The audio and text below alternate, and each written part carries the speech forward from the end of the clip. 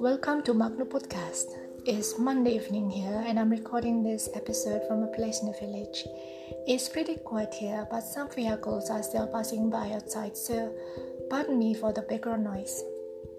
So let's start with the creative people around the world with their sustainable and innovative projects with me, Yu Gunawan. In Paris last week, women at Dior and UNESCO held an online event called Dream for Change to empower young women with online education courses to be the future female leaders.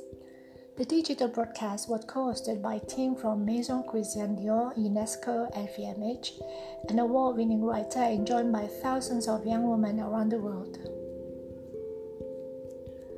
Last weekend, a US wellness brand, Flamingo Estate, has released their limited edition rosé wine called Pink Moon. It is sustainably made from Salt Lake grapes on California cliffs. It is a rosé rich with notes of ripe summer peaches, dark cherries, and cool wet nectar. It's now available online and at this moment is only available in US. The humanoid robot Sophia by Hanson Robotics has announced two great news in late March this year. It was a successful outdoor auction which was nearly $700,000, and she now also has a new sister named Joyce.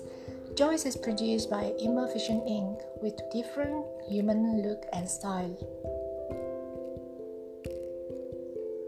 The French architect duo Anne Lacatau and Jean-Philippe Vassal from Lacatau and Vassal Architecture office firm have received the 2021 Pritzker Architecture Prize based on their dedication for 3 decades and winning architecture principles. The principles are to keep focusing on transformation from the inside and never demolished.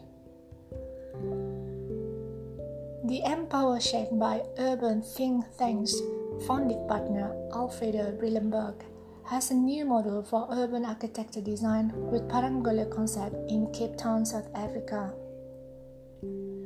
Parangole is Portuguese expression for joyfully dancing with a city that speaks to all cultures, languages, and people to bring more promising future. Have you tried Fusa chocolate? The Singapore's first bean-to-bar chocolate brand, Fusa Chocolate, it has exceptional and unique flavors from many traditional dishes, plants, fruits, and their journey around the world, like spicy mala, the numbing spicy frog on stir fry in a chocolate bar, or sake katsu, the taste of umami, fruity with subtle sake aroma. For more information, visit the IG account at Fusa Chocolate. A ceramic artist, Yasushi Kondo from Asahi City in Japan, has developed a ceramic speaker made from local marine red clay to vitalize his city.